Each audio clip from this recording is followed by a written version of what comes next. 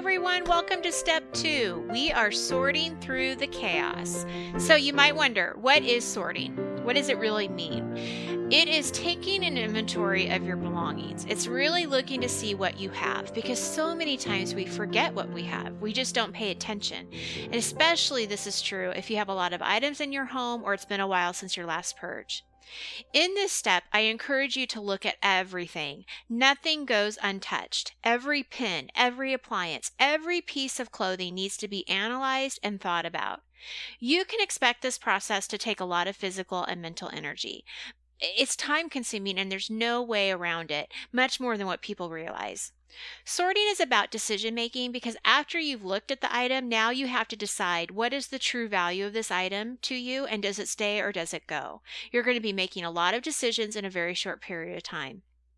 Because of this, sorting can be very overwhelming, and oftentimes this is where people get the most stuck. In this session, you're going to learn how to get started, what questions to ask, and how to beat the roadblocks. I wish you the very best of luck in your sorting journey. Until next time, happy organizing!